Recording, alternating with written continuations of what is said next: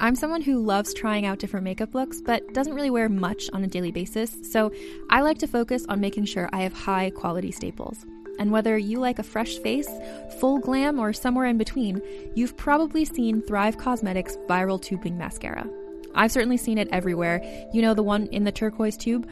So that mascara, along with all of Thrive Causemetics beauty products, are certified 100% vegan and cruelty-free, which I look for in makeup, and they've got excellent quality to match.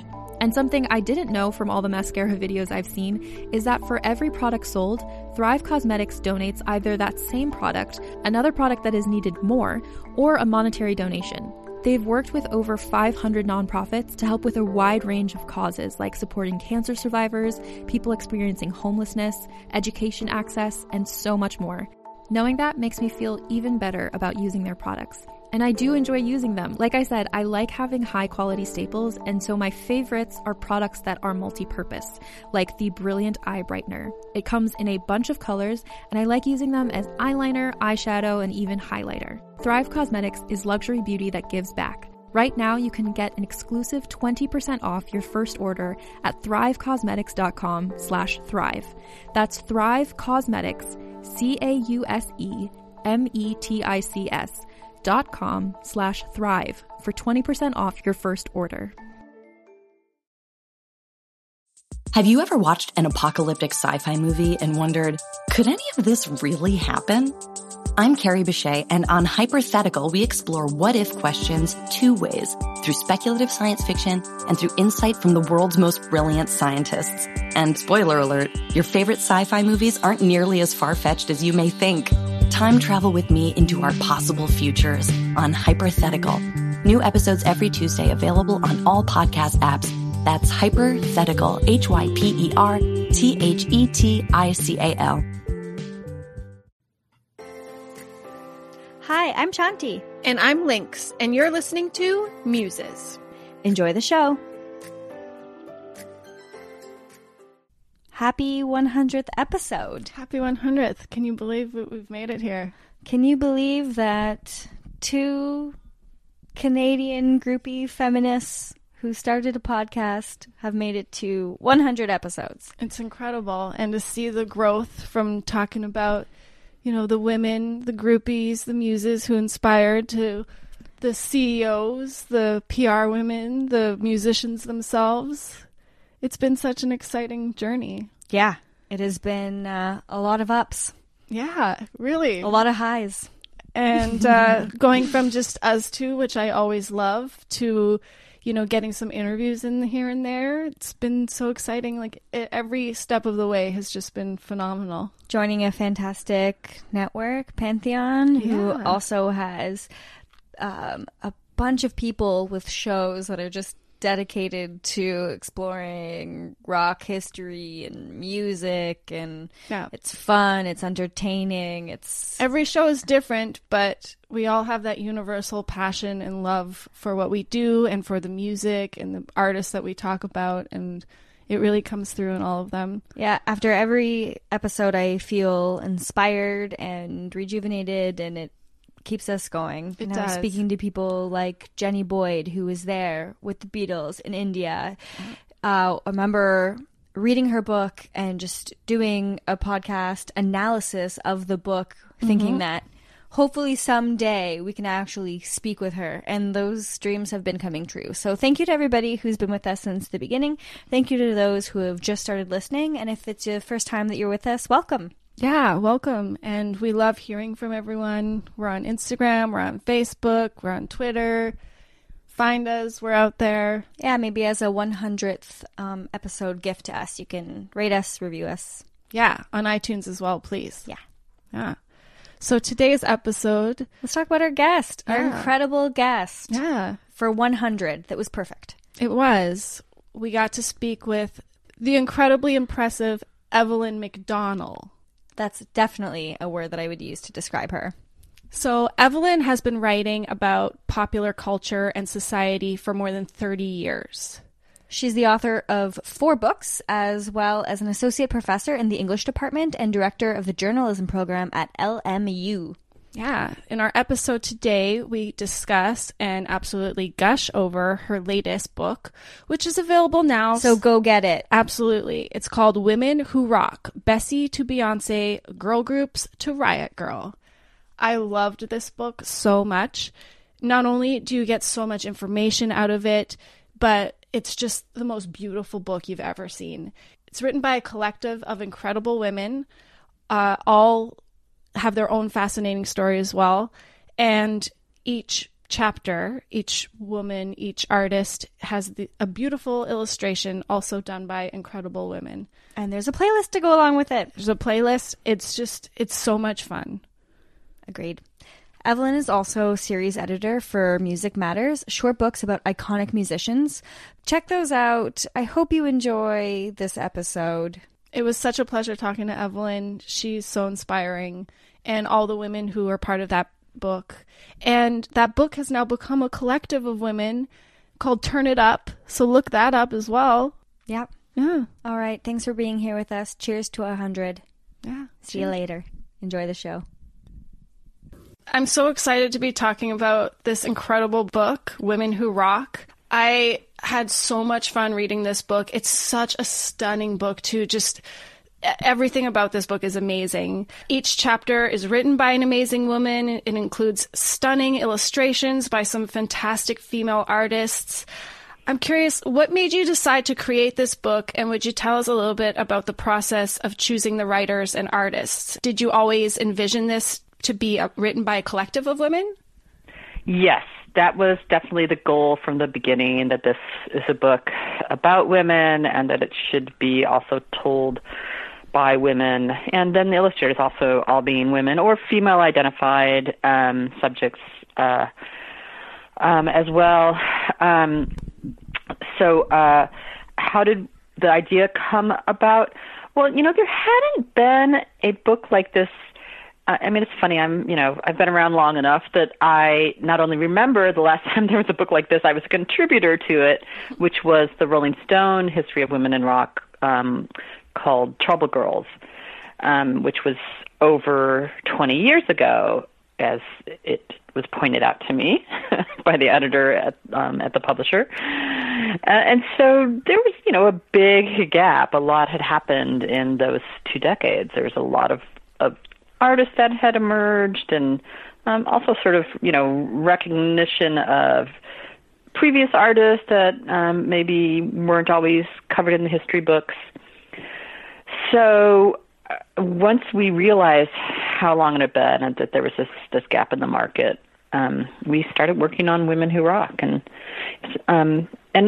certainly that Rolling Stone illustrator history was a model, and the Trouble Girls was also all written by women writers, so that was definitely a big inspiration. Now we, created our own model in terms of certainly the artwork, that it's, as you said, it's illustrations, it's not photographs, and it's all original illustrations. All the essays are original to the book, and Trouble Girls used photographs. So I think that really made it something special. I mean, I like to say that it's portraits in words and then portraits in ink or paint or pencil or the different media that the artists use. The other thing that we did differently is that we made each chapter, each essay, be about a single artist, a single subject. So Trouble Girls sometimes sort of put different artists or movements together. And we decided that we really, again, wanted these to be portraits of individuals or of, a band, right? As opposed to essays about, say, a scene or a genre. And, there's a spate of these kinds of feminist histories that have been coming out that tend to be illustrated.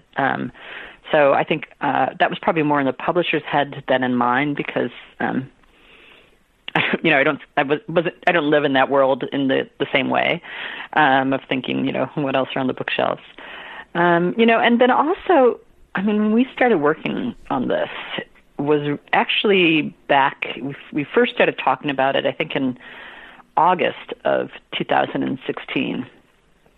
So, we thought that the United States was about to elect its first woman president. Yeah. So it felt like this kind of, important moment, and a time when, women's history was being rewritten and acknowledged and transformed, and that we could be part of that. Of course, that sadly changed, before the ink on my contract, before I'd even signed my contract. Did it ever? Changed, yes. And, and it's just sort of continued to change in the, more than 2 years now.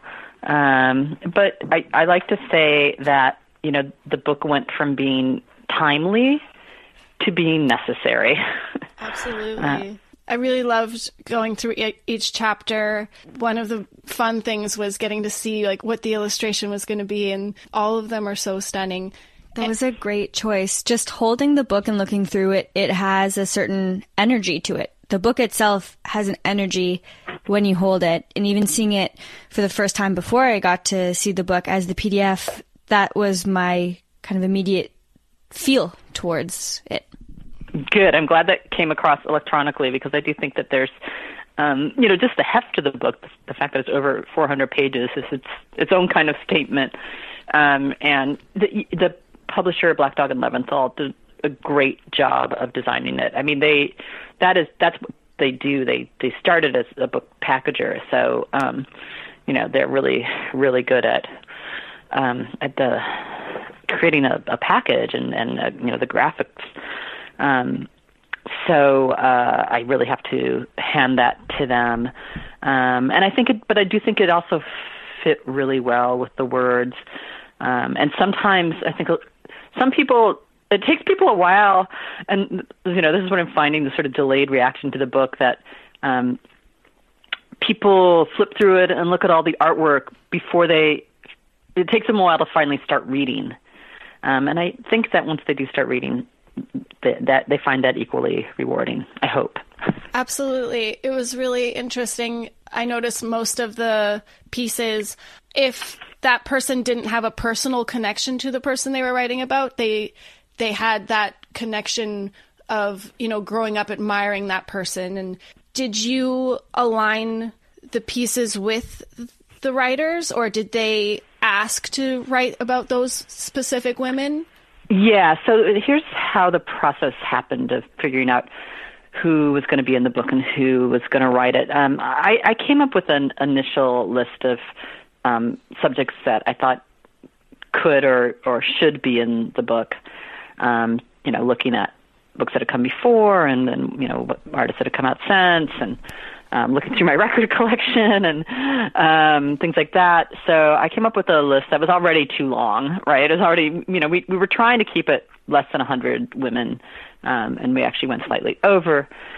And so I came up with my list, and I went, I shared it with the editor at Black Dog and Leventhal.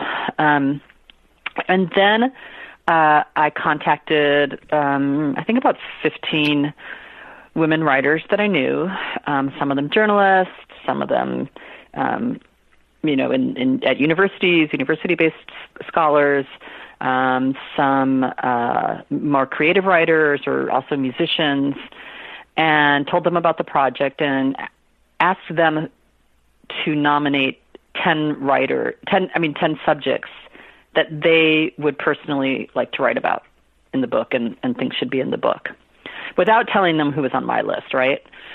Cool. So then I, got those results, and, created a big spreadsheet that, and counted which subjects got the most votes, and if there were people that I thought should have been in the book that nobody voted for, I either chucked them, that person, out of the book, or if it was some that I really thought should be in the book, I did solicit some writers for specific subjects. But I really wanted that passion that you talked about, that connection to the subject, had to come across in these essays.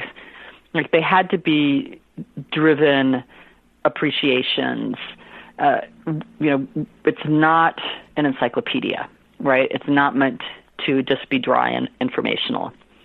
It's meant to be, a good piece of literature, or 104 pieces of literature that you can read one a day or two a day, and that, reading it makes you want to listen to the artist. And then we provide the playlists also for you to listen to each artist. We loved that bit, the addition of the playlist where if you're not already familiar with the artist, then you get to listen to their work. So, we love that when you can listen to the playlist as you read the chapter.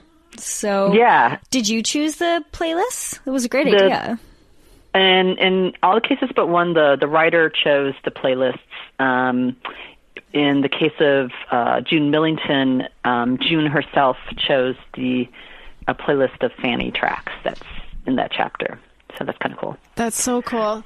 That was one of the chapters. I didn't know anything about her or Fanny, and that was so exciting as well to go through the book and see so many familiar faces, but I also learned about artists I'd never heard of before, and I got to, because of the playlist as well, explore their music, and now I'm a fan of a bunch of other people now. It's really exciting. Great. Yeah. I mean, that's certainly one of the goals of the book. If it was just, all the predictable subjects, I think that would be a lot less interesting and useful for people. So we definitely wanted to, because, one of the big goals here is, that feminist act of reclamation, that a lot of time these artists, have not gotten their due, didn't get it in their own lifetimes, and, and maybe are still not getting it in the history books and Hall of Fames and other institutions dedicated to preserving accomplishments. So we definitely, that was a goal to fill in those gaps and expose people who, needed more exposure. Absolutely. That sounds really in line with what our mission is for this podcast as well. It's to shed light on those stories that maybe have been told, but they need to be told again, and they need to be told louder. And it's the best when people think that they might know a few things on this certain topic or this certain person, but they get to read something like this, or they get to listen to one of our episodes and go, hey, I didn't know that. Right. And also we tried to be really, broad in, both the time frame. This idea that it's multi-generational, and a young woman might see some of her favorite contemporary artists in it, and then her mother might see some of her favorite artists from when she grew up, and that they can, share that expertise and, send each other to different essays. And artists. And then also, there's genre diversity. I mean, rock is in the title, but we always say rock is a verb, not a genre. Mm-hmm. And that we, really wanted to talk about, and because rock has become very problematic, that, it was, music, well, as Stephanie Phillips argues in the essay on Sister Rosetta Tharpe, rock and roll was really created by a queer black woman, but most histories of rock and roll start with a white man like Elvis Presley. Yeah. So we wanted to address that and subvert it and mix it up and shake it up. Yeah, the diversity in the book is incredible, and I really love that you laid it out from the early stuff in the 20s all the way to present day. And it was really interesting. I read the book in a couple days. I just devoured this thing. And awesome. Yeah, it was really fascinating. I listened to all of the playlists while I was reading the chapters. And that's so great. Yeah. And you could really see, you could hear the influence that these women had on the women that came after them. You definitely, especially when you do it in 3 days, I could hear the progress and, how music changed, but was the same. And like you said, it was interesting also reading about so many women who are very different from each other, but a lot of their stories are still the same.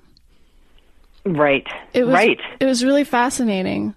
Right, to find those narrative threads that keep getting picked up.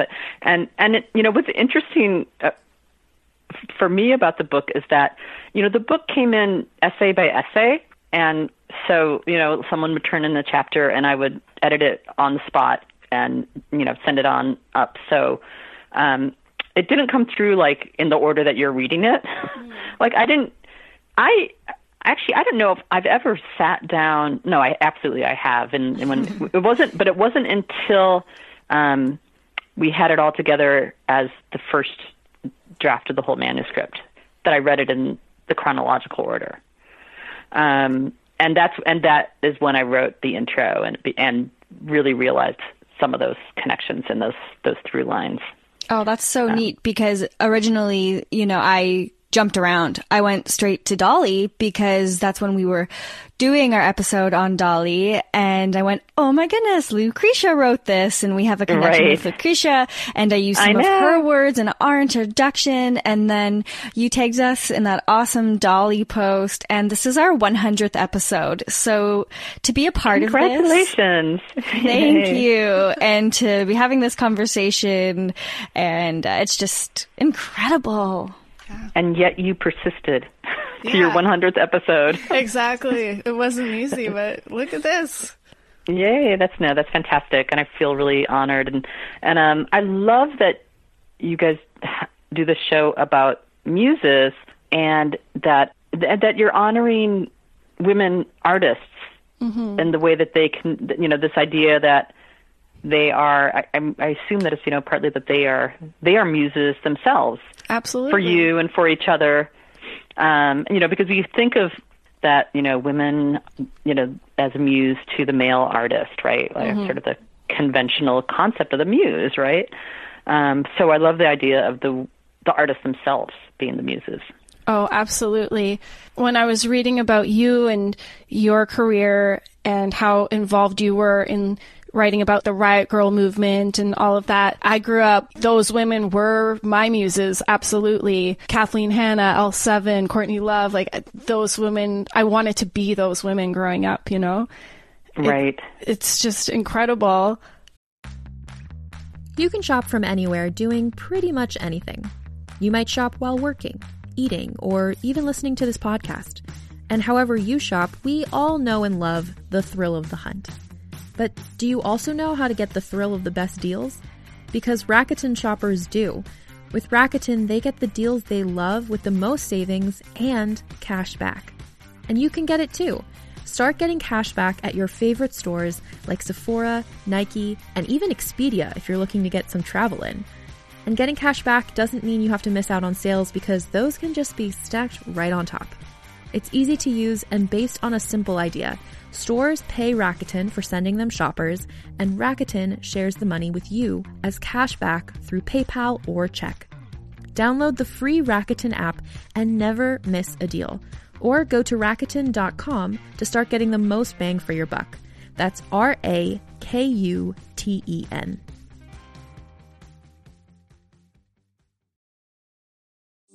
Do you like science fiction? I'm Carrie Bechet, and if you loved movies like Arrival or Interstellar, then you're going to want to check out my podcast, Hypothetical. On Hypothetical, we tell speculative sci-fi stories interwoven with real science. New episodes every Tuesday, available wherever you get podcasts. I was actually curious if you would talk a little bit about that 90s scene. It seems like it must have been just such an important, amazing thing to be involved in. And do you feel like that era has similarities with this era right now? Well, I mean, we're literally seeing a resurgence. I'll talk about that in a minute. But just to your first question, so yes, that was a really incredible moment, the early 90s to mid-90s, and this uptick of not just women making music and, getting played on the radio for it, but also, creating music that was avowedly feminist and political, and creating an activist scene or multiple scenes around it in terms of Rock for Choice and Riot Grrrl. Mm-hmm. So, and for me personally, I am, slightly older certainly than some of the Riot Grrrls. And even then, I'm probably about the same age as Courtney, but I had been a working journalist already. I'd been, hanging out with bands for a long time, and I'd been hungering for something like this. And sort of, I was too young for that first wave of women in punk, although, Patti Smith was, my muse, the person who inspired me in so many ways to write about music and, to pursue music as a passion as a writer. But I always felt kind of alone. I always felt like the lone wolf. And, I'd have some friends that were in the music scene, but it was actually really hard, and there was always competition, and usually I just had to be one of the boys. Mm-hmm. So, when Riot Grrrl came along, I was so heartened, although felt a little bit like the older sister who was trying to support it. And I mean, I did participate in, I was involved in Riot Grrrl New York, and then we also started, some of us in the industry started our own organization called Strong Women in Music, and I do feel like this is happening again now. I think there's incredible women out there now, and some of them are the same women that were out there in the first wave of punk, and some of them are the same women who were there for Riot Grrrl, and they're also connecting with the younger women. So I love that, because as much as I loved Riot Grrrl, it did feel very tied into a very specific age group and scene, and it did not feel as inclusive as it could have. So I don't know how much Lucretia Jasmine has talked to you about this, but we've started a group here in LA called Turn It Up. Yeah, we were going to ask you about that. Yeah, so it's so amazing, and it grew out of the book, which is also, for me, absolutely mind-blowing. It grew out of another radio show we did for the book, where 7 of us were there at the radio station talking, and actually it was while I was in the studio, doing most of the narration, some Ty and Alice Bagg and some of the other contributors, Alice Wooden-Wolf, one of the original Riot Grrrls, were there saying, let's keep this going. Let's not just stop with this book or this radio show. Let's form a group and try to make it so women don't have to go through these battles that the women in this book have, went through. And so that we don't need even a book just honoring women, because they're getting their due their whole lives, and they're in the Hall of Fame in proportionate numbers, and they're getting the Grammys that they deserve. And again, so it's Alice, it's Allison, it's me, and there's also younger women and artists and DJs involved. And I'm hoping it's going to continue to be intersectional and diverse, which starting off as. So we'll see what happens. It's very, very new. Exciting. Can't wait to see what happens. Lynx and I actually went out and had a drink with a couple of younger, young women in the music industry that we met through Pamela Des Barres' writing group. And what you had said about feeling like the big sister, it kind of struck me that, in ways, there are sometimes when Lynx and I feel like the big sister to other girls in the music industry, and we can see, where they are at in their lives and their career.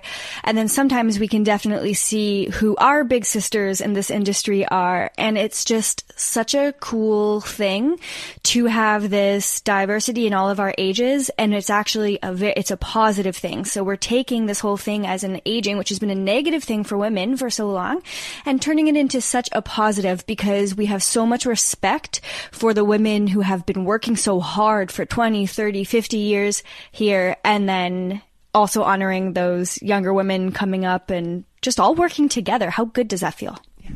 That it's incredible. And, you know, the everybody likes to talk about feminism in waves, and that, you know, somehow that it's episodic, and that it's not united, and that each, you know, generation creates its own. And you know, I can see that there's some truth in that, but I think that discounts that we do learn from each other, and we do appreciate each other, and I think that what's happening now is that women are resisting that notion that they're not connected to their past. And also, I hope that, and I see a lot of women, you know, my age or maybe even older, really reaching out to younger women and trying to understand, and, you know, and trying to support them. So. Exactly. Yeah, it's so important. I was going to ask you about the Strong Women in Music. You were a founding member of that in the 90s, right? Yeah. Yeah. How did your passion for writing combine with your passion for music and feminism? Was that always your goal? I don't think it was. I actually think that trying to write about music, I became more politicized because I saw how difficult it was. It was such a boys' club. And I felt so condescended to and patronized and marginalized that it really, I mean, it was all, I'd always identified as a feminist. You know, my mother was a big inspiration on me, and she was certainly a feminist. But, you know, I think that I grew up in the 70s, and there was this feeling, you know, that things were changing, and that girls could do anything. And then I crashed into the boys' club of music criticism, and of the music industry in general. So that's why One Riot Girl and other things like the Women's Action Coalition and the Women's Health Action Mobilization, I mean, there's a lot of that direct action, those direct action political groups in the early 90s, and, you know, all sort of inspired by ACT UP, right? That definitely galvanized me. And, you know, Strong Women in Music, like, I think we didn't even last a year, but it was a very powerful year. We had some great events. It was a good group of women. And, you know, there's one company that formed out of that group that still exists to this day and is a real powerhouse in the music industry called Girly Action. So I feel like that's part of our legacy. And we had a member of Girly Action at our Turn It Up meeting the other day, too. So that's so cool, continuing it on. Yeah. But she's not one of the founders are still in New York, and still, you know, good friends of mine. And I'm sure very supportive, but this was a younger woman who's on the West Coast here. So, where did your passion for music come from? Oh, I mean, I guess mostly from my mom. She actually loved musical theater, but she loved all music. She would sing around the house, and my dad loves music also. So they gave us guitars when we were young. We had a piano in the house. I mean, they didn't play. My mom sang. But there was, a record player in the living room, and I just, since I was a little kid, loved music. I loved the Jackson 5. I loved the musicals that, my mom would play. And then I loved the Beatles. I never was any good at playing music. I tried. Same. I wish I had had a good voice or a good ear. Was not so blessed. So writing was, but I always loved to write, that too, ever since I was a kid. So that's been my way of keeping connected with music. I feel like that goes the same for Shanti and I. Our parents had incredible taste in music. Yeah. Got that from them. Grew up singing and dancing in the kitchen with our families. But maybe just not quite for the stage. No. Right. Like I can read. Find another way to work our way into music. Yeah. Yeah. I used to, we'd spent a lot of time driving around the country because my parents were teachers, so we had the summers off. And so I'd be in like the back of the car singing out the car window, or, you know, singing along to the radio, or, you know, whatever. And my brother, you know, I have an older brother. He was also very, very into music. He had the great record collection. Same. I had an older brother with a great taste in music as well. He was more musically inclined than I was. I could read sheet music and play the piano, but I never had that ear, whereas he could sit down and he would just start banging out New Year's Day by U2 on the piano, you know, first try. That's interesting that your parents are teachers. I'm also a teacher as well, a full-time elementary school teacher. Good for you.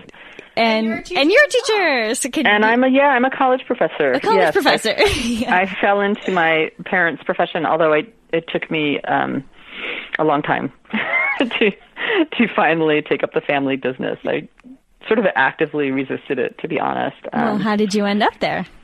The economic crash happened, and also I got tired of having to go to shows every night, and I had a small child, so I also was just like, you know, I think I'm ready to pay this forward, pay what I've learned forward, and start training the next generation of journalists. I love that. So yeah. So how long have you been doing that for? Just for about 8 years. Wow. At LMU. Yeah. I saw that you were part of like a Riot Grrrl film festival there as well. Yeah, we produced this really fun film festival. You guys did your research. I'm so impressed. A plus there.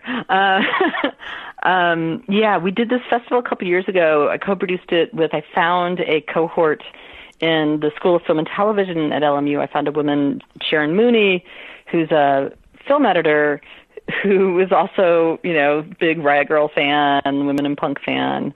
And once we connected, she came up with this idea of, let's do a film festival. So we did it. It was really, really great. It was exhausting. Yeah, but it was like 3 days of films and panels and bands, and I don't think LMU had any idea what happened. Yeah, I was looking at it, I was so jealous that I couldn't have gone. Like, if I were in LA, I definitely would have been there for that. Yeah, I think we both have just been too busy to try to do that again. I mean, it was really an all-consuming effort, and I guess Turn It Up is sort of my next step in that direction. I mean, I started working on Women Who Rock too, so that kept me busy. So, and Sharon's working on films, so. It's also amazing as you sound so busy, and that's incredible. With, we had mentioned that people like the Slits, for example, couldn't be included in the book. Are we thinking there might be a Women Who Rock too? You know, I would love it. Certainly, I mean, it would be very easy to make a 2 or 3 or 4. Or there could also be, you know, honky tonk women, or, you know, ladies sing the blues, you know, there's, or transformers, you know, people who've busted gender boundaries and stereotypes, and, you know, on both sides of the gender divide. We'll see. You know, I don't know. The publishers hasn't seemed so hot on the idea of a part 2. So I think we need to sell more books, and then maybe there'll be a part 2. Did you hear that, listeners? Go pick up your copy today. It's a perfect, I don't know when this airs, but it's a perfect Valentine's present, because it's, you know, it's pink. So give it to the women you love. You know, there's an International Women's Month coming up. Alice we had our, you know, Turn It Out inaugural mixer the other day, and Alice Begg held the book up and said, "This is the big, hard pink seed out of which we want to grow a movement." So, yeah. I was actually curious about that. You did mention the Slits being one that you really, really wanted in, but just didn't make the cut. Were there any others that were on your list but weren't on anyone else's that, you're kind of upset about, or that you want our listeners to, do additional research? Yeah. Oh, there were definitely a few, and then there was some that maybe one other person wanted, and we went back and forth. So, I mean, I think the one that I most actively sought and somehow never found, although, now people have said, I would have written about her, was Mary J. Blige, who I'm a huge fan of, but just somehow, I don't know. No, I couldn't find anybody to write about her. It's crazy. There's like 103 women in there, but there are still so many more that you could add. There's just so many, and especially, if you want to think big, I mean, Dinah Washington, Bette Midler, speaking of muses, Throwing Muses, which was, one of the first bands I ever wrote about professionally. That was hard for me to let go of, for Kristen Hirsch of Throwing Muses. Mm-hmm. It was great seeing the GTOs in there. Yes, Lucretia Ty Jasmine again. Yes. Yeah, so I'm sure there's people who are like, why were they in there instead of so many people? But, I think that they tell a really interesting story, and they represent what a lot of people think of when they think of women in rock. A lot of people think of groupies, right? A lot of people think of the consort of the rock star. So, and I didn't want to dismiss that history. And I love that the GTOs, said we're not just going to be adjacent to the rock star. We're going to be the rock star. We're going to get on stage too. So, and this is, a different kind of story to tell. Betty Davis, a similar kind of figure, certainly has, had a big renaissance in the last couple of years, but definitely not in previous history books. But was actually, interestingly, was tied with Beyonce for the most votes from the initial polling that I did of writers. That's so cool. Yeah, I was like, okay, I knew I had a good group of people when Betty Davis and Beyonce were the two top vote getters. Nice. Awesome. I was wondering that, kind of thinking I would like to see that spreadsheet. Yeah, those were the two that I think they got 7 or something, so it still wasn't all that many. Maybe it might have been more than that. But yeah, I haven't looked at that spreadsheet for a while either. It would be interesting in retrospect. Yeah, just well, you had mentioned going to shows and concerts and things, so you must have witnessed some incredible shows. When you look back, are there any shows in particular or any moments you'd like to go back and relive? And are you looking forward to any upcoming concerts or anything like that? Wow, I have seen so many shows in my life, and the bad thing about that is that sometimes they're completely jumbled together, and some of them I don't even remember. I'd be like, was I at that show? I was at that show. What happened at that show? And, on top of me not having the greatest memory in the world anyways. So, I don't know. Polly Jean Harvey in a little club in the East Village called Chennai. It wasn't even a club. It was a cafe. It held maybe 50 people. It was when she first came to America. It's where Jeff Buckley used to sing every week. I saw him there also. Yeah, it's where he got his fame. Is that on St. Mark's? I think it was on St. Mark's. Yeah. Yeah, I think it was. So that was really amazing. That's actually where Girly Action, the inspiration for Girly Action came from, because she covered the Rolling Stones song Satisfaction, which has that line, I can't get no. And some people say it's I can't get no girl reaction, and some people sing it as Girly Action. She sang it as Girly Action. So that's where and Girly Action actually was the name of our direct action part of Swim, that then became the name of a publicity and marketing company. Bikini Kill, a Gilman Street project in 92, 91, 92. A zillion Slater-Kinney shows. This is Patti Smith. And Patti Smith in Toronto when Yeah. she first came out of her seclusion after the death of her husband, Fred. Which was the first time I ever saw her perform, so it was just amazing for me. She's my all-time favorite performer that I've ever seen live. There's just something so incredible about her. I feel like she's like a magnet, and the audience, she just attracts them. It's something you have to be there to experience. It's like a religious moment. Yeah, absolutely. Silvisco, I think, did a great job of capturing that in her essay on Patti. Absolutely. As well. Yeah, no, there's a way in which she kind of, it's very, like, transformative, like, she's almost like a kind of possession when she's on stage. And it's so great that, like, all these people are still performing, and me and my friends managed to get Bikini Kill tickets, so we're going to get to see them for the first time now, too. And in New York or yeah, LA? in New York. Yeah. Awesome. Yes, I got tickets, too. And I'm excited, though I have seen them several times. God, there's so many great shows. Marianne Faithfull. Oh yeah. Cool. So good. The one artist I never saw that I, wish I could have, but she just never performed anywhere that I could see her was Nina Simone. Oh yeah. I would have loved to have seen her. This has been such an awesome conversation. Thank you so much for speaking with us.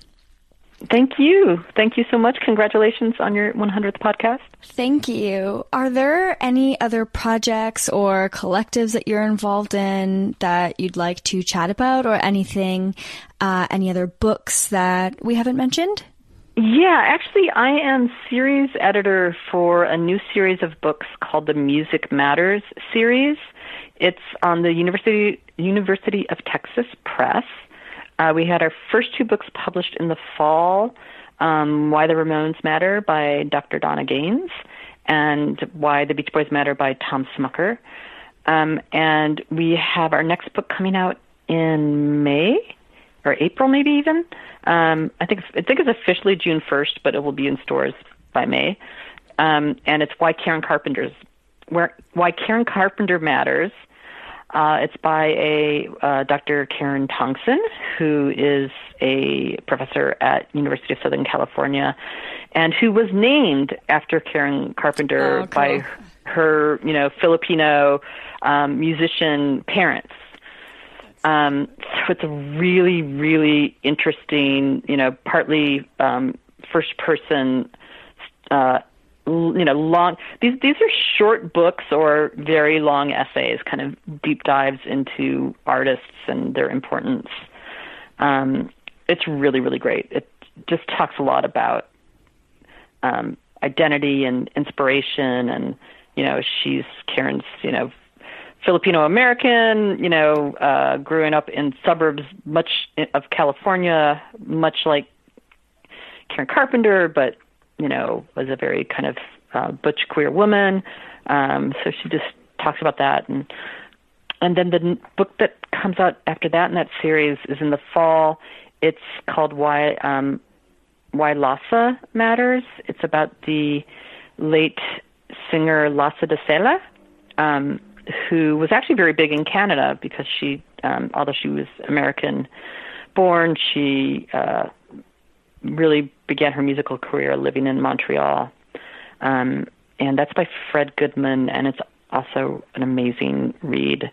And it tells her story. She died tragically young of breast cancer, and just had this incredible life, and nobody has documented it before. That's fantastic. Get to read more about some incredible musicians. Yep. You can't get enough, so this is perfect. Yeah. Thank you. Where can listeners find all of these links? Where can they find you and all of the amazing things that you're doing? So I am on Twitter as Evelyn McDonnell is probably the best way to keep up to date. And there's there's a link to Women Who Rock on my Twitter account. I'm also on Instagram, although I'm not the best Instagram, and I'm a little more active on Facebook. I have a blog called Populism Blog. It's a WordPress blog. So you can also find links to the books there and other things that I'm doing. Perfect. We'll make sure to put that on our site as well. Thank you so much. This has been a pleasure. Yeah, we have plans to go and visit Ty and Pamela DeBar and everybody, and neither of us have been to LA or kind of California before, so we're putting all of our hard work and money in our piggy bank, and we're hoping to make a trip down, and hopefully we can include you in the trip as well. That would be great. I should say that the first book that I ever edited, which, Women Who Rock is kind of a good follow-up to, was Rock, She Wrote, which was a collection of essays about not about women, but by women that Ann Powers and I co-edited in the mid-'90s. And there is a Pamela DeBar essay in that book. Amazing. So, yeah. All comes back Yeah, to Pamela. it all does. I mean, but it all just, this whole experience has just been super inspiring. Thank you, Evelyn. This has been a total pleasure. Take care. Thanks. Bye. Have you ever watched a futuristic sci-fi movie and wondered, but wait, could any of this really happen? And will I live long enough to see it? That's what our show Hypothetical is about. I'm Carrie Bechet, and on this podcast, we ask what-if questions about the future. Like, what if we could read minds? What if the world's digital data was erased all at once? What would happen if the Yellowstone supervolcano erupted? Then we explore that question two ways, through speculative science fiction and through dialogue with brilliant scientists. The result is a genre-bending narrative that's interwoven with real facts provided by literal geniuses. And, spoiler alert, a lot of the science fiction out there, it's not nearly as far-fetched as you might think. Come time travel with me into the future on Hypothetical. New episodes on Tuesdays, available on all your favorite podcast apps. Just search Hypothetical. That's Hyperthetical.